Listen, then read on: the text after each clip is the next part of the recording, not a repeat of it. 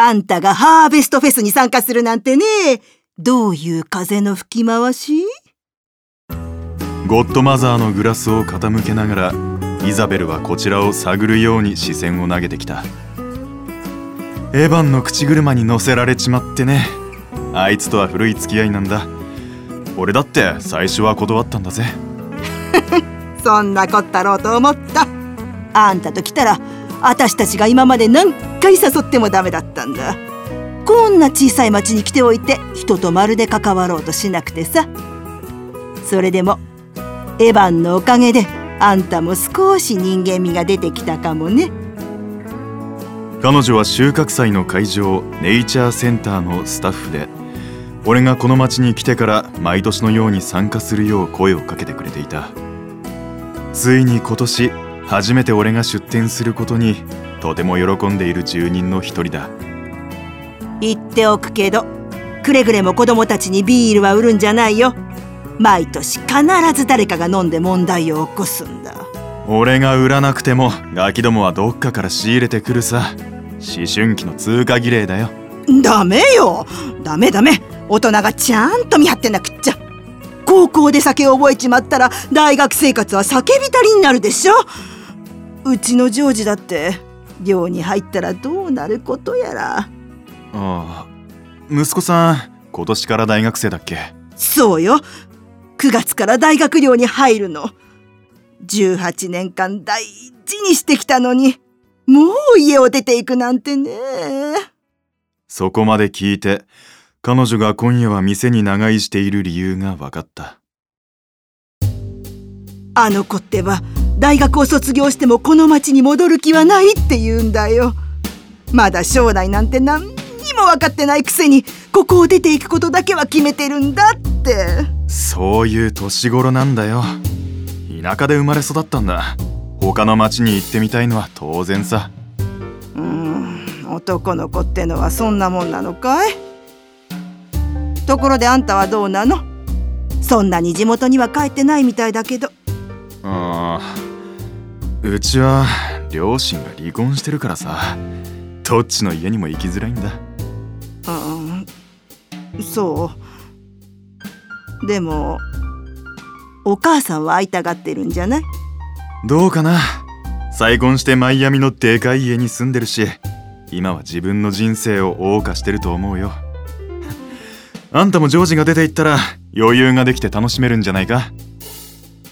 慰めのつもりで言った俺の言葉にイザベルは噛みついた。自分の人生だって？私は18年間ずっと子育てに生活を捧げてきたんだ。ジョージをいい大学にやるために昼も夜も働いてさ。そういう女にとってはね、自分の人生なんてあったもんじゃないよ。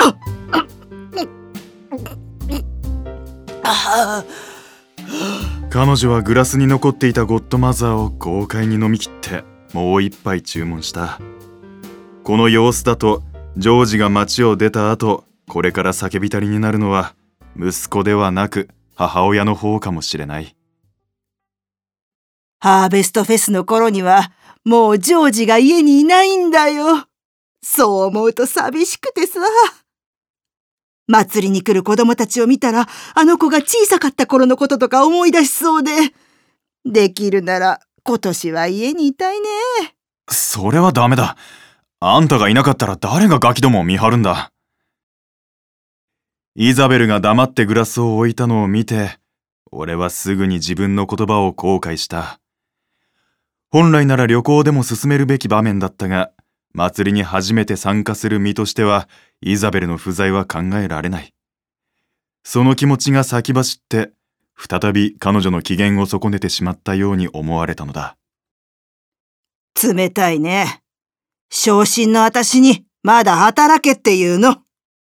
いや、つまりあんたが祭りにいないんじゃガキどもは飲み放題だし、俺たちじゃ手に負えないだろう。